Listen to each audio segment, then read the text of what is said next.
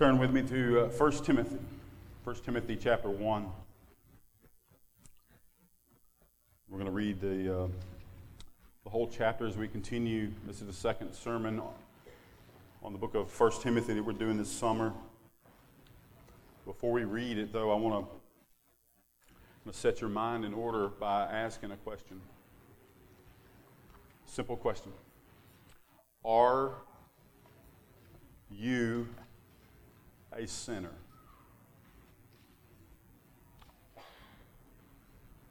Are you a sinner? Raise your hand if you're a sinner. Are you the chief of sinners? Raise your hand high if you're the chief of sinners. If you're not a sinner, this sermon is not for you, because my text says Christ Jesus came into the world to save sinners. And Paul adds, I'm the chief of sinners. The Bible says all have sinned.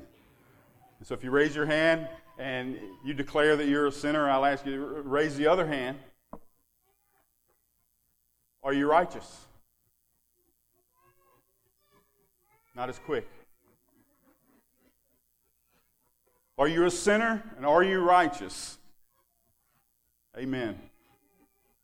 If you are here today and you are trusting in the blood of Christ for the forgiveness of sins, you are a sinner and you are righteous. The righteousness of God through faith in Jesus Christ for all who believe. Not having a righteousness of my own, but that which comes through faith in Christ. Sinner on one hand and righteous on the other. And how can that be? How can that be? That's the gospel. Do you see that? Man, if you understand that, you understand the gospel. But I want you to see something else about this little illustration here. I want you to figure out, think in your mind how far apart these two things are. I'm a sinner and I'm righteous in Christ. How far apart are those two things?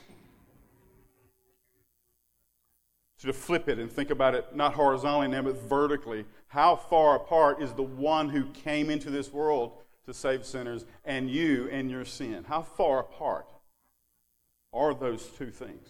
You and Christ.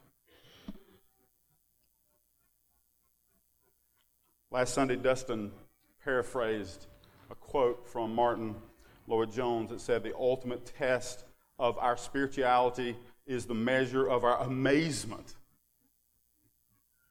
at the grace of God. How, I'm not asking if you are amazed, I'm asking how amazed are you at God's grace? And I believe it depends on just how big you see that gap between the Son of God and the chief of sinners. Grace is magnified by an ever-increasing apprehension of that gap. I mean, if you think you're not that bad, if you think you're not that bad a person, or if you think that Jesus is just some dude that died on the cross so that you could go to heaven, you're not going to be amazed by this grace. And so I hope you see that gap more today. I hope you see that contrast more clearly, that you'd be more amazed by His grace. Let's pray.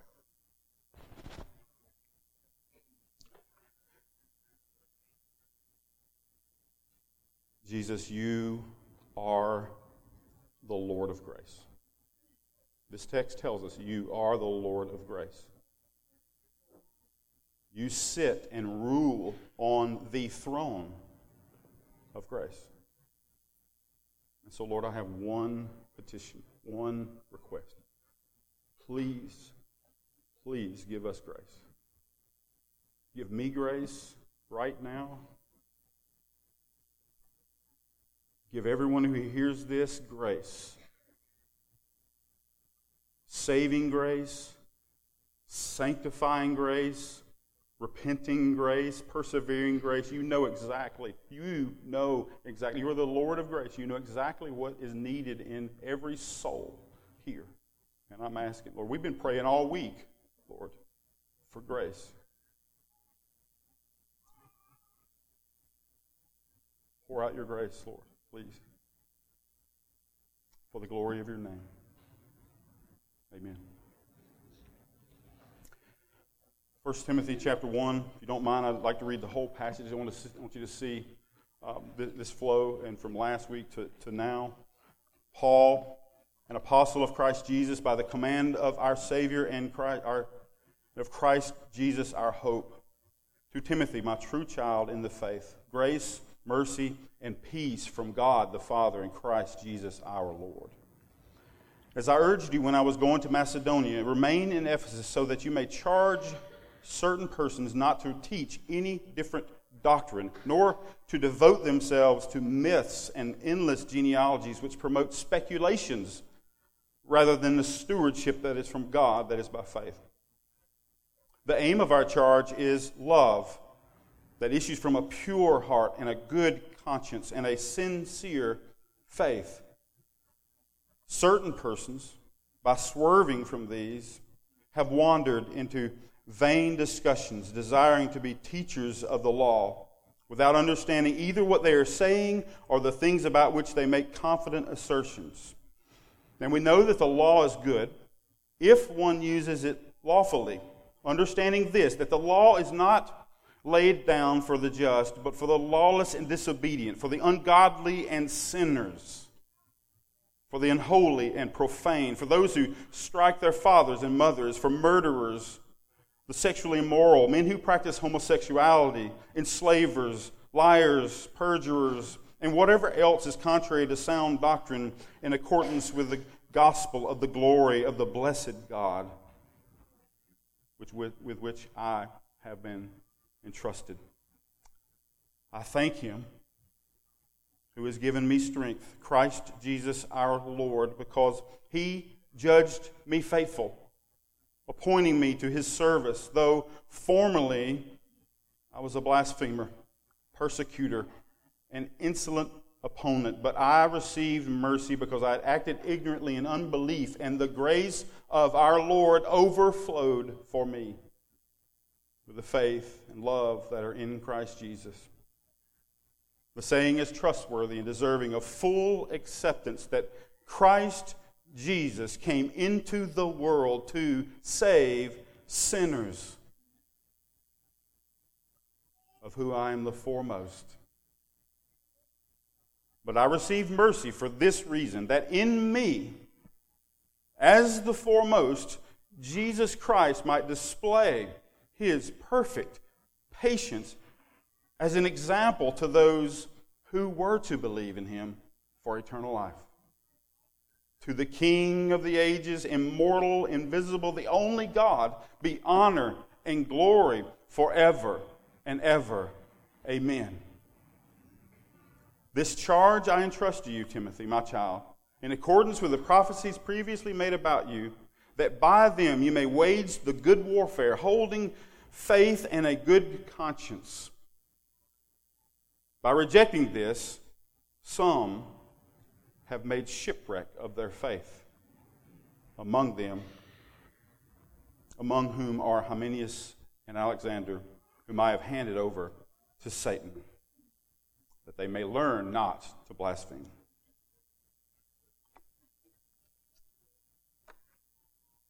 And so, are you a sinner? Well, you're not alone. This page is full of sinners. Matter of fact, this whole book is full of sinners from cover to cover. This book is not about 5 steps to a better fill in the blank. This book is about God's righteousness and your sin. And this page is no different.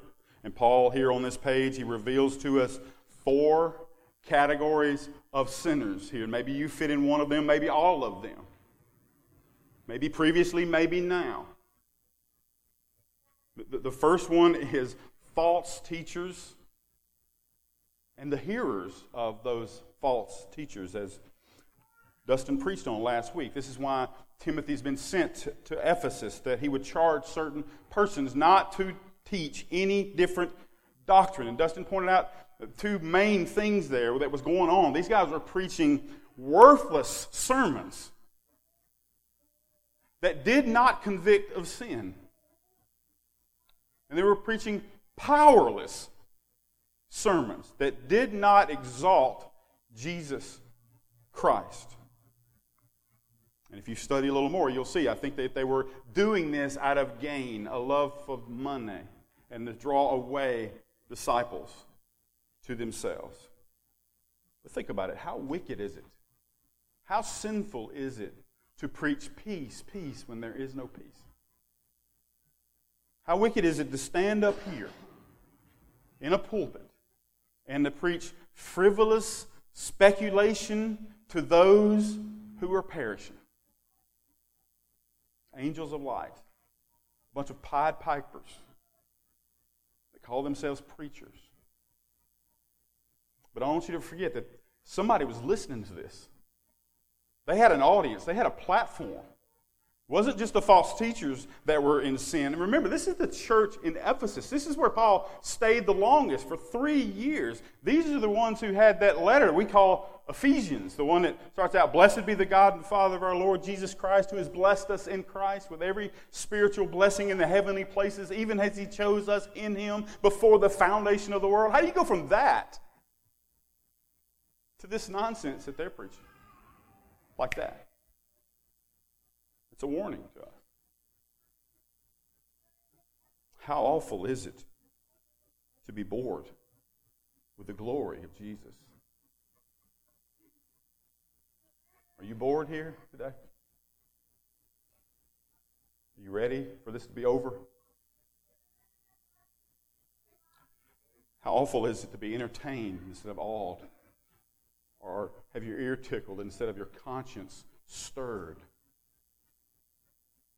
Churches are filled of church folks right now this morning that are satisfied with worthless, powerless, Christless preaching. And it's nothing more than conscious, soothing idolatry.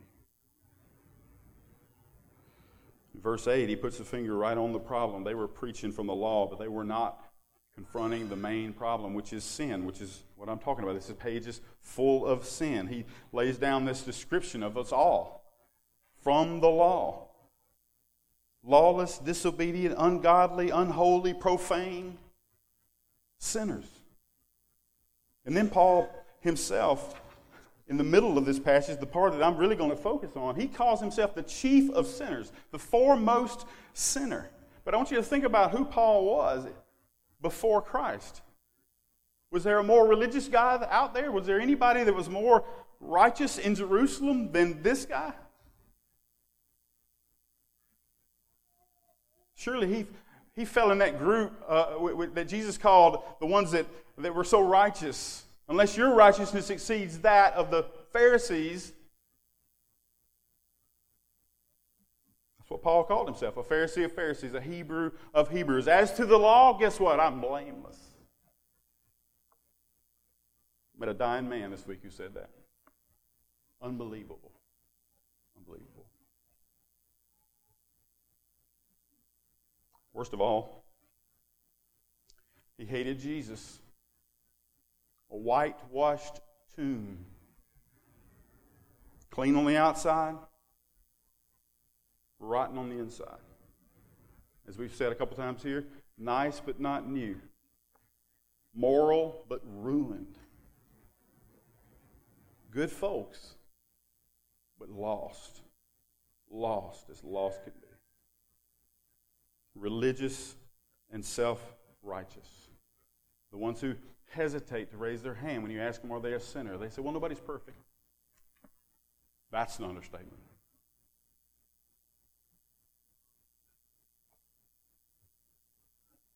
Man, I can't think of a more terrifying moment than that day when that self-righteous person who thinks they're good enough to get to heaven, I can't Imagine that terrifying moment when they stand before God after sitting in church, like right now, sitting in church year after year, hearing the gospel of God's only begotten Son slaughtered on a Roman cross for their sins, all the while thinking, I'm not that bad a person. How much worse a punishment do you think will be deserved by the one who has trampled the blood of Christ underfoot, the blood of the Son of God, and who has outraged the Spirit of grace? That's what the Bible says. But there's a fourth category in this chapter.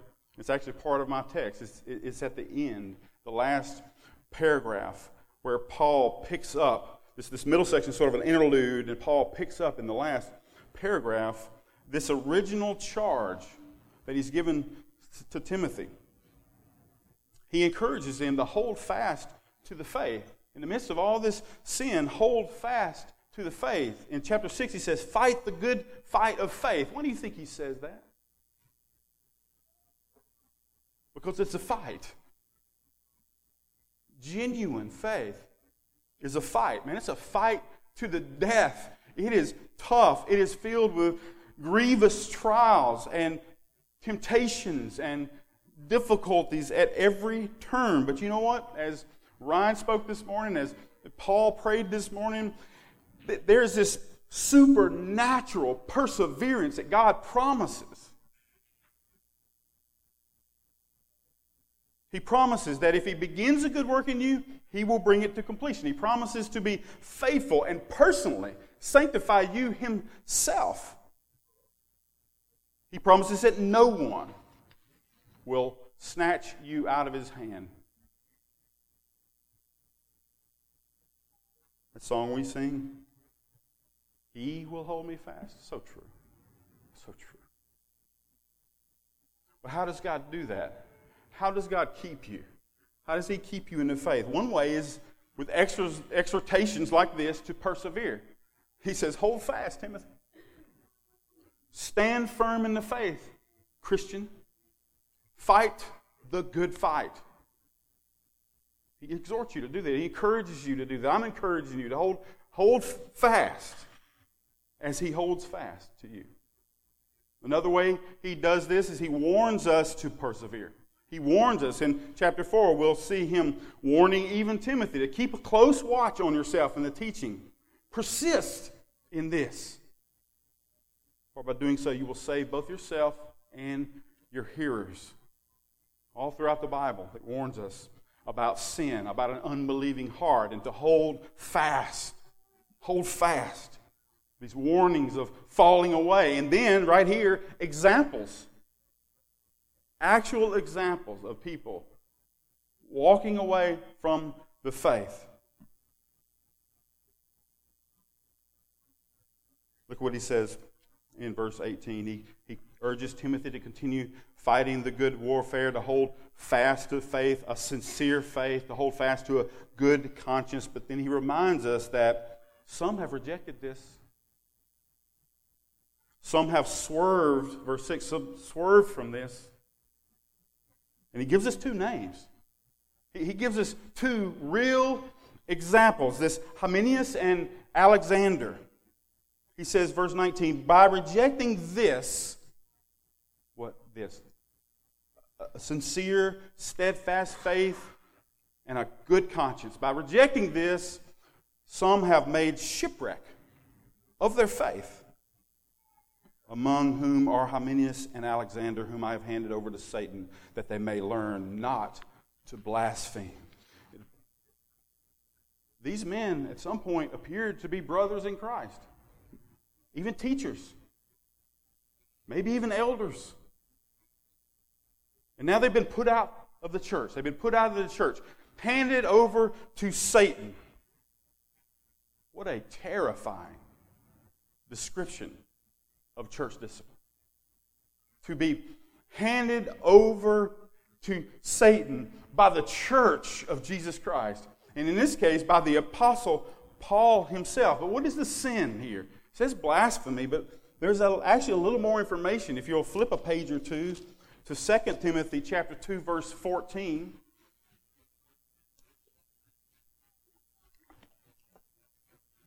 2 Timothy 2:14 says, "Remind them of these things and charge them before God not to quarrel about words, which does no good, but only ruins the hearers. Do your best to present yourself to God as one approved, a worker who has no need to be ashamed, rightly handling the word of truth. But avoid irreverent babble, for it will lead people into more and more ungodliness, and their talk will spread like gangrene. Among them are Hymenaeus." You see his name there? "And Philetus, who have swerved from the truth, saying that the resurrection has already happened. They are upsetting the faith of some. But God's firm foundation stands, bearing this seal. The Lord knows who are his. And let everyone who names the name of the Lord depart from iniquity." So what's going on here? So what's going on with Hymenaeus? And I'm going to argue that I think Alexander was part of the whole deal as well. What's going on here? Wrong doctrine and ungodliness. Wrong doctrine, saying that the resurrection has already happened, and ungodliness, you see in verse 18. And what's the connection between those two things? What's the connection between this wrong doctrine and ungodliness? Think about something. Man, if you really love your sin, but have this nagging fear of judgment, how can you suppress that conviction? One way is to invent a theology that says, you know what, resurrection's already happened. No judgment. Judgment's already taken place, and no longer now is it eat, drink, for tomorrow we die, then the judgment. Now it's eat, drink, play. It's okay, because judgment's already happened. Take note of this. Man, write this down if you want to. Sound doctrine produces and protects a sound conscience, which leads to godliness. Sound doctrine produces and protects a sound conscience, which leads to godliness, whereas the opposite, wrong doctrine you make up or invent or craft for yourself, wrong doctrine sears the conscience, leads to ungodliness, and damns the soul. This is Paul's warning. This is his charge to Timothy. Man, I've seen it. I've seen it. In our ministry in Kosciuszko and Durant, you've seen it. You've seen it in this church. The swerving, fading apostate. And it doesn't happen overnight. It is a slow fade. You see, the truth of God's Word will rightly stir the conscience. But I'm going to tell you, a heart that loves sin is going to try to do anything to avoid that guilt and shame. You're going to suppress the truth. You're going to begin to change the truth.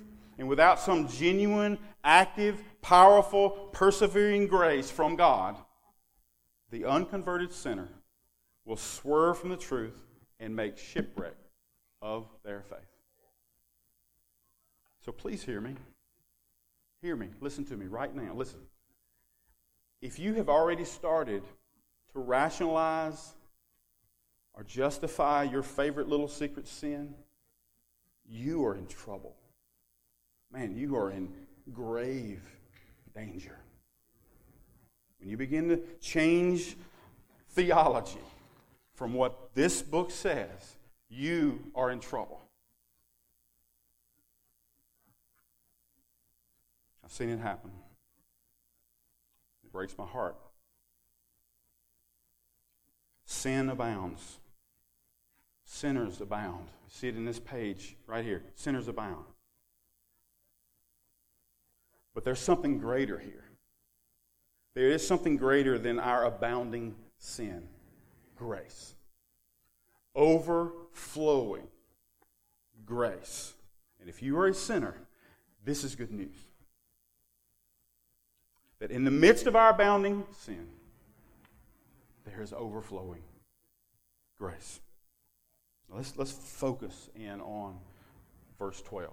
Let's focus in on this little paragraph. This is the text that I want to show you the most of today. I want you to make sure you see, if you lay out this whole chapter, I want you to see how this is kind of set right in the middle of this charge that Paul has given to Timothy. He starts out verse 3, that you may charge certain persons. Verse 5, the aim of this charge is love. And then in verse 11, he announces the gospel of the glory of the blessed God. And then he erupts.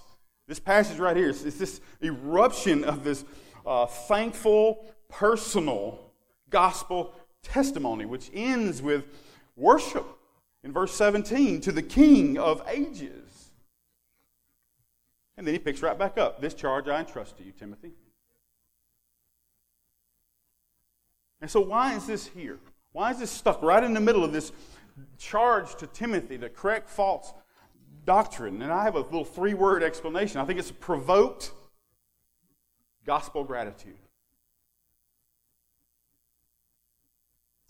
I think as Paul is actually contemplating this foolish, worthless, powerless, Christless preaching, he's actually provoked into this response. It's almost like as if he was crying out, "Are you kidding me?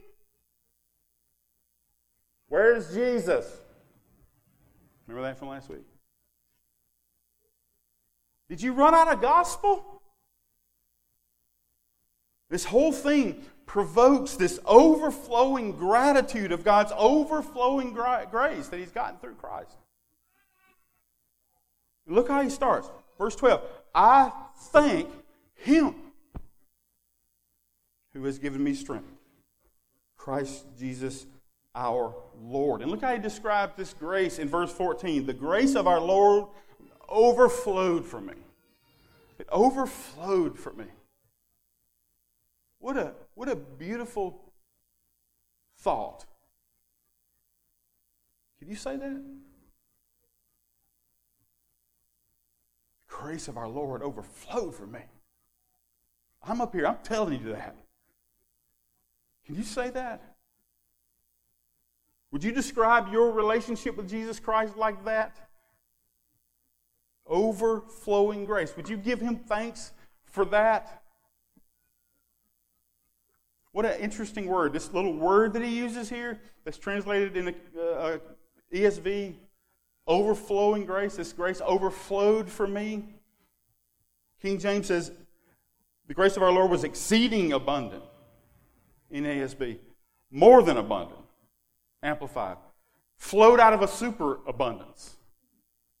I hope you're getting sort of a sense of this little compound word that sort of literally means super abounding. Super abounding grace. What we might would say, super duper abounding grace. Notice he's not saying just more than enough. He's saying a lot more than a lot more than a lot more grace. This is how Paul, the preacher of grace, the sinner saved by grace, the chief sinner, the chief apostle of grace, describes grace. And how does he get to that description? How does he get to that description? First, he talks about the source of grace, Jesus. And he talks about, he sort of thinks out loud of what he should get from Jesus because of what he was, in order to sort of magnify, to show the magnitude of this grace that he's gotten from Jesus. You know when Jonah in the belly of the whale? The belly of a whale, a fish at the bottom of the ocean, when he was rescued finally, when he was delivered out of that situation, he said, salvation is of the Lord. Man, because he knew there was nothing else to attribute his rescue to. Salvation is of the Lord. And here's what Paul is saying. I thank Him. You see that in verse 12? I thank Him, Christ Jesus our Lord, the Lord of grace. I thank Him. He saved me. He strengthened me. He judged me faithful. He appointed me to His service. He did it. He did it all. It is all of grace, so that no one may boast. That's his own words. He knows this. Paul experienced this. He is letting you know about this overflowing grace that comes from Jesus Christ. It's all of grace. He says, so that no one may boast, especially me. Especially me. Why me, Lord? You ever said that? Why me? I don't mean the way the world says it. A lot of people say, why me, Lord? Why me? How can it be? How is it that I've come to know Jesus? How can that be? Of all people, how in the world did I become a follower of Jesus Christ? How in the world am I up here? This is what Paul's saying. How in the world? Why? Why me, Lord? Reminds me of one of the hymns, old hymn that I love by Isaac Watts. How sweet and awful is the place. He says, why was I made to hear your voice? And enter while there's room. When thousands make the wretched choice and rather starve than come. Why me, Lord? Why me? Look at how he's trying to communicate to you, to us, this shocking reality that he of all people, the chief of sinners, how he of all people has found grace. He says, I thank him who has given me strength, Christ Jesus our Lord, because he judged me faithful, appointing me to his service, though formerly I was a blasphemer, persecutor, insolent opponent. Man, he knows his heart. He knows his life. He knows exactly what should have happened on that road to Damascus. He should have been ripped to shreds. He knows there should be a special place in hell reserved for him. He knows that. For the things he'd done, for the things he'd thought, for the things he'd said, he knew that. But you know what? Despite that, as a matter of fact, because of that, as we're about to see, because of that, the Lord saved him. The grace of the Lord overflowed for me, though I was a blasphemer, though I was a persecutor, though I was an insolent opponent, though I had acted ignorantly in unbelief. I'm going to tell you, man, he had no idea on that road to Damascus that he was the chief of sinners. He had no idea that he was the chief of sinners. He thought he was okay. He thought he was right. He thought he was righteous. He thought he was doing the right thing, killing these people who professed Jesus as the Messiah, until he met the Messiah. I thought I was okay till I met Christ. And that's when grace overflowed. He strengthened me. He judged me faithful. He appointed me to his service. You see what he's saying here in these three little things that he says that Jesus did for him? He strengthened me. Literally, that word is empowered. He empowered me. He enabled me. Jesus empowered the Apostle Paul. How did he do that? He opened his eyes and shined light into his heart. This blasphemer, totally ignorant of who Jesus was, who called Jesus a blasphemer, who called him a criminal. You know, when Paul describes, by the way, I can always get to 2 Corinthians 4. I can always get there, just so you know. When he describes unbelievers, when Paul describes unbelievers in 2 Corinthians 4, he's really talking about himself. The one blinded to the old covenant. He said, the God of this world has blinded the minds of the unbelievers to keep them from seeing the glory of the gospel of the glory of Christ, who is the image of God. But he says, God said, let there be light, and he shined light, he says, into our hearts. My heart. He shined into my heart. He ripped the veil off of my eyes. And from that moment, on the road to Damascus until his last breath, the same Jesus gave him power from heaven to reach the ends of the earth with the gospel. Power. You know what? He does the same for us. He's done the same for me. He's done the same for many of you. He will do the same for you if you don't know Him.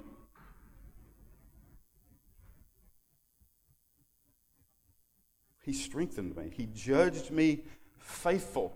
He judged me faithful. When you read that, don't read the word judged wrongly. Don't read it as if Jesus is looking down, trying to find an apostle, and he goes, oh, there, look, right there, the apostle Paul.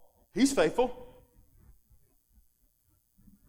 I think I'll pick him. Don't read it that way. Read it more like a judge that's making a ruling, or a king that is issuing a decree. He judged me faithful. The judge of all the earth ruled me faithful. The King of glory decreed to be faithful. He didn't believe. He was not faithful before he met Jesus. He says he was a blasphemer. He says he acted ignorantly in unbelief. He was anything but faithful. But you know what he says in verse 14? He says, the grace of our Lord overflowed for me with faith and love. The greatest unbeliever had become the greatest believer. The greatest hater had become the greatest lover of Christ and His church. This is the grace of God. This is what the grace of God does to a man or a woman. This is what it does. Nothing's changed. If you're here right now and you're believing that Jesus is the Christ, the Son of God, it's because of this same grace. By grace you've been saved through faith, and this is not your own doing. It's the gift of God. You know, but He didn't just rescue Paul from hell. He doesn't just rescue us from the lake of fire. It says He appointed me to His service. He adopts us. He calls us sons. We become part of His household. We become part of His kingdom. We become servants of the God Most High. We become ambassadors to King Jesus, because we are all gloriously appointed to His service. And I don't know if you realize that, but that is unbelievable, radical grace. I mean, it's like a traitor to our country, an enemy of the state, all of a sudden now joins the team in the White House. Paul was not a friend of Christ or the church, and now he's the chief apostle, entrusted with the gospel. From the foremost sinner to the foremost missionary to the nations, he became the father of man. Who knows how many? Thousands. You even, to some degree. He wrote 13 books of the New Testament. And he's held up as one of the most Christ-like examples in all of Scripture. Right. Is that not amazing? Can we say that? I mean, think about it. Do you have a before and after? You know, I'm not talking about your diet pictures, your weight loss before and after. Like this. Now, granted, it doesn't have to be as stunning, at least externally, as this, but can you say the grace of our Lord Jesus has overflowed from me? Do you have a before and after? Would you cry it from the rooftops? Would you take this message to the nations? That's what Paul did. That's what we're called to do. And it comes out of an overflowing gratitude for this overflowing grace. And it's not that hard. Look, the youngest of Christians in this room, the Lord has made it so easy for us. Right here in this text, He's made it so easy for us to proclaim this message of overflowing grace from Jesus. It's all condensed. It's condensed right here in 9 words. 9 simple words. Christ Jesus came into the world to save sinners. You see how simple that is? Can you explain that to somebody?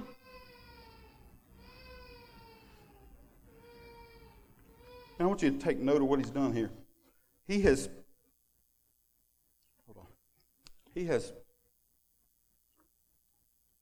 condensed just a volume of great theology into this perfect little gospel phrase, and He's confirmed it and now combined it with His own personal experience of amazing grace. He says, Christ Jesus came into the world to save sinners, of whom I am the foremost. And he says that this saying is trustworthy and deserving of full acceptance. This is one of what's known as one of Paul's 5 faithful sayings. We won't go into that, but they're all throughout the pastoral epistles where he says this sort of phrase here. And what he really means is this is trustworthy.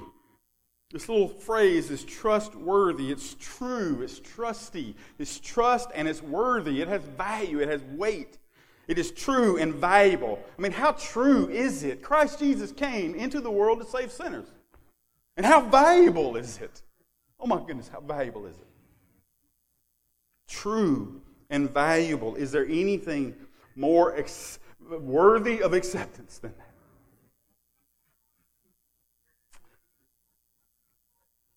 I ain't too good with English, but I don't know if any of you remember how to diagram sentences. We're not going to diagram sentences. Don't worry. You got subject, verb, object, kind of a thing. Like Greg opened Bible. Like subject, verb, object. I don't know if that's right. I hope that's right. That's really all that's going on here. We had Jesus, subject, 2 verbs, came into the world to save, and then the object, sinners. Sinners.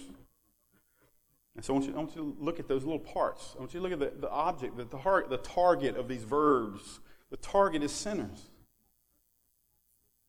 This really, really good news is addressed to only one group of people, just one group of people, sinners. Not Jews, not Gentiles, not Americans, not Chinese, not blacks, whites, rich, poor, not young people, not old people, not good people, not church people, sinners. That's it. And that's why I started this with, are you a sinner? Because Christ Jesus came into the world to save sinners. Jesus lived his life to save sinners. He gave his life to save sinners. He lost his life to save sinners. He came back to life to save sinners. He showed himself alive to hundreds in order to save sinners. He commissioned disciples to go out and save sinners. He ascended to heaven to save sinners. He presented himself in the Holy of Holies to save sinners. And he sits right now at the right hand of the Father on the throne of grace, pouring out the Holy Spirit to save sinners, and ever lives to save sinners. He sends preacher after preacher into the world to save sinners. This sermon right now is aimed by him through me to you, sinners. Some of you in this room don't realize it, but we've been praying for you all week.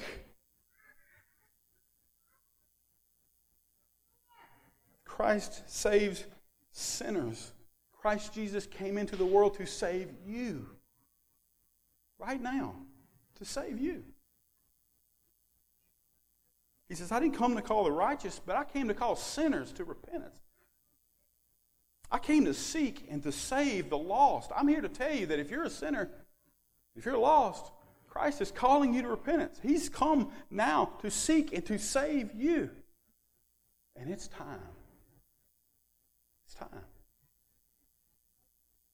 It's time to stop living in sin. It's time to come out of these categories and come to Christ. It's time. You've been putting it off a long time. You've been dodging it. You've been suppressing it. But it's time. It's time to stop living in rebellion to God. And come to Jesus Christ. It's time to be saved. Right now.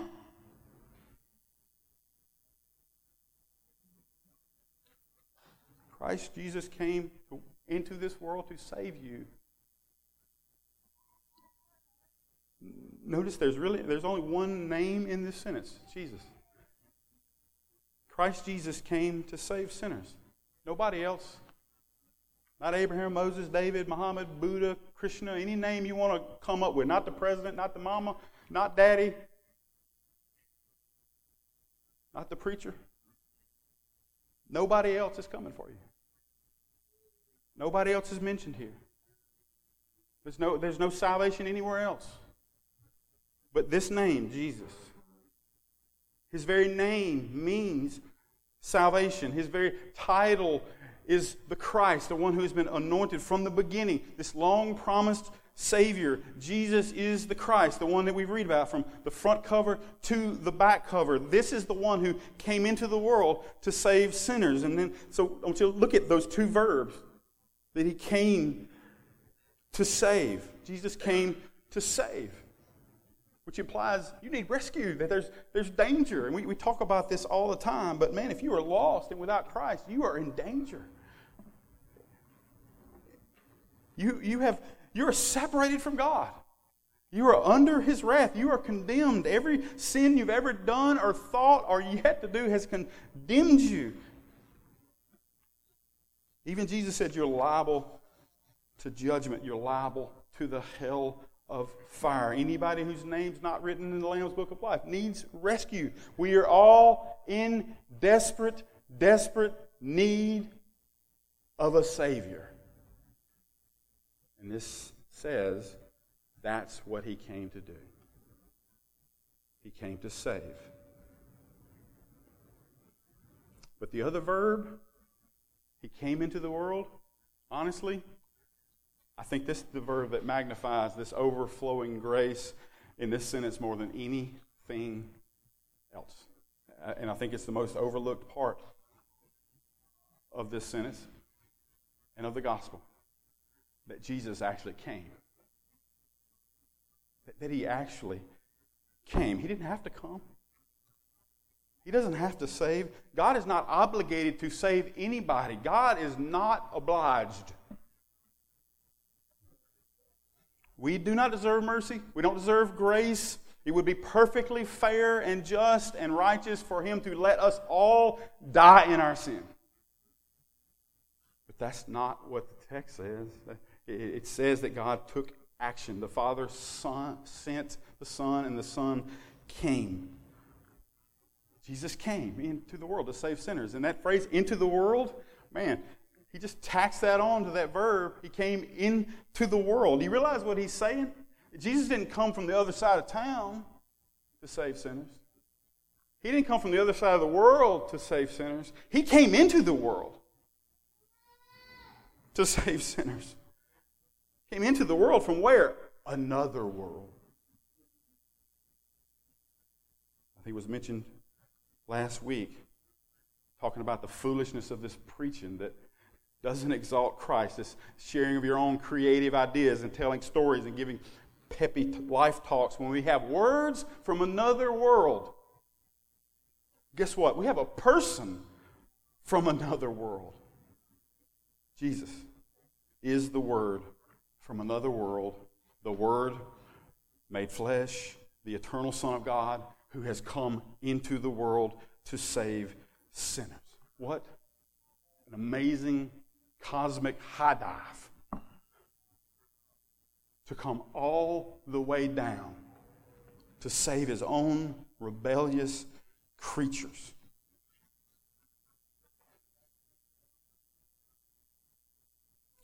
Now,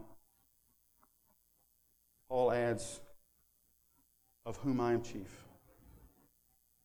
Christ Jesus came into the world to save sinners, of whom I am chief. Is he just being self-loathing when he says that? Or is there some sort of rhetoric he's putting out there, or some sort of false humility? No, I think he's magnifying the grace of God. I think he's really, really trying to get us to be amazed. And I think at the same time he's really trying to compel sinners to come to Christ.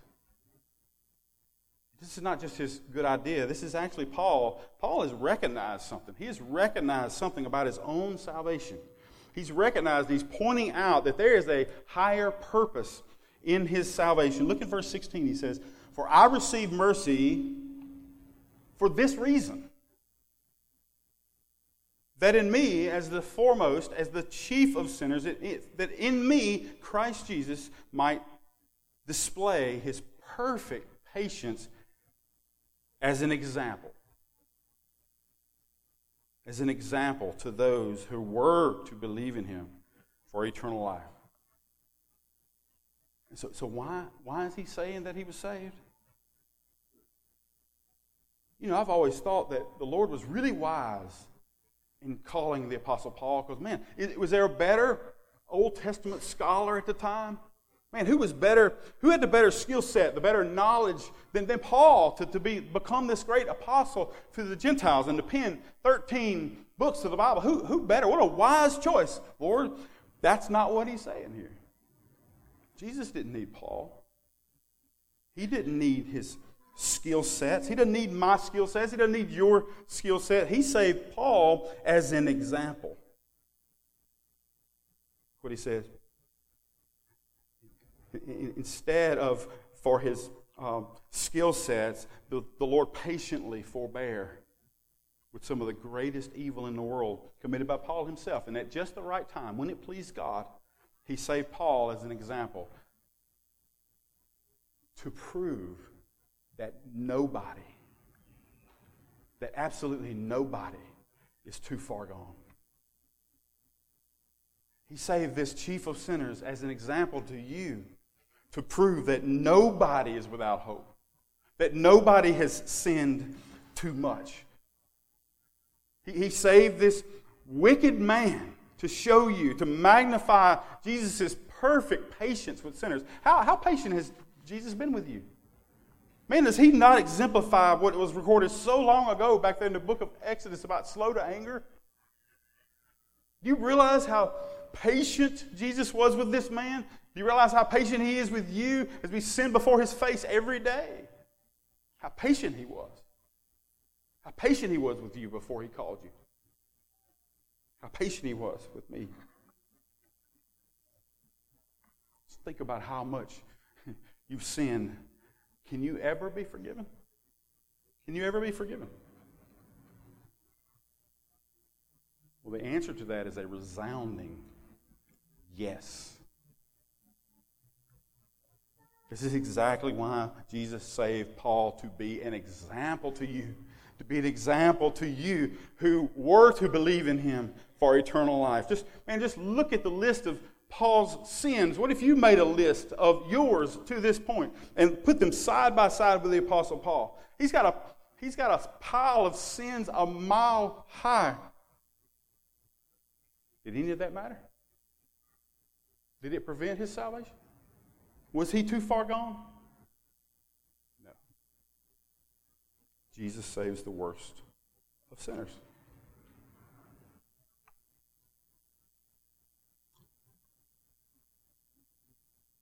Now, last, you should have realized that this is why. And this is why Paul was so stirred up at this vain preaching. Hey, you're going to talk about that instead of this? This is why he is so eager for Timothy to set things right. He's so eager for the gospel to be boldly and rightly preached. And this is why he erupts in praise. I want you to see this little section we looked at between 12 and 17. It's got these bookends of worship. Verse 11 to the gospel of the glory of the blessed God, to this verse 17. That he closes this little personal, thankful testimony of grace. He closes it with, to the King of ages, immortal, invisible, the only God, be honor and glory forever and ever. Amen. Last week, did you think in your mind at all why he would say the gospel of the glory of God? The gospel of the glory of the blessed God? The reasons why is because the glory of God has been revealed to man. The glory of this holy, infinite, eternal, invisible God has actually been revealed to man. But you know what? That should not be good news. I don't know if you've ever read Scripture, but whenever God reveals His glory to man, people die. Or they know they should, because we're sinners. And God cannot look upon sin. But this is why that glory of God being revealed into the world can be good news, because this glorious, holy, infinite, immortal, invisible God didn't come in this world to bring wrath upon sinners. He came into the world to save them. This is why it's called the gospel of the glory of God, because the King of ages has come into the world now and become the King of Kings and the Lord of Lords. This immortal God has now been manifested in the flesh. Why? In order to bring immortality to life, to abolish death and establish life. This invisible God has actually appeared in the world for a glorious, gracious reason: to save sinners. What an amazing thought that this God actually walked on earth, actually bled on a cross because of your sin. How, please tell me how you can neglect such a great salvation. How?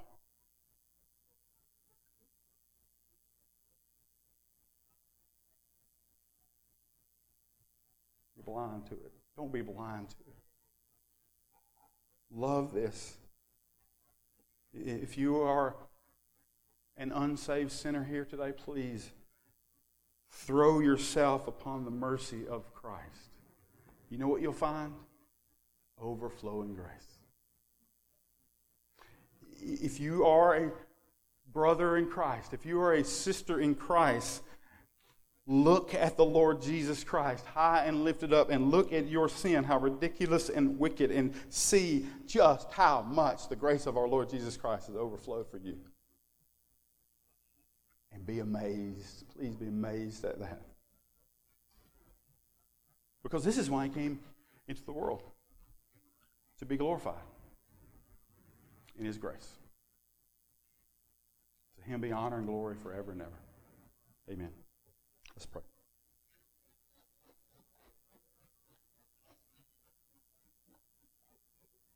Lord Jesus, be exalted. Be exalted, Lord, by saving a sinner here today. Lord, please. You're the Lord of grace. Lord Jesus, be exalted here today by turning our eyes from worthless things. Lord, even those of us who have come to saving faith, the faith You've given us, open our eyes, lift our eyes up higher to see You, to see more of Your glory, to be transformed by viewing You rightly. Lord, be glorified in the preaching of Your word today. This is what You've purposed, Lord. You've ordained this, Lord. You've ordained this means to bring Yourself glory and to bring sinners to Your kingdom. Lord, I pray You would do that. I pray You would cause us all to marvel and be amazed at Your grace. Lord, help us. We need You. We need Your grace. In Jesus' name, amen.